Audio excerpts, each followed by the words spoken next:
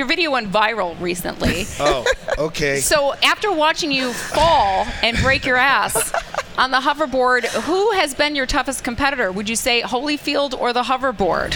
Well, I'll have to say the hoverboard because it was unexpected. It was really unexpected. For those that don't know, Mike tweeted over the holidays a video. I didn't tweet that. You didn't? Who did it? You said it was okay to tweet it. Kiki, you did it! I got his permission first. You're so smart because how amazing was that video? It was the best. But I want to know what bet it happened was. right after the fall. Like, you look like you howled, Mike. No, it hurt because I got it real quick. As soon as I fell, I see she turned it went off. But as soon as boom, I fell, I hit my head, boom, I got it real quick. And then I walked and I sat in the chair and I said, I'm fucked up.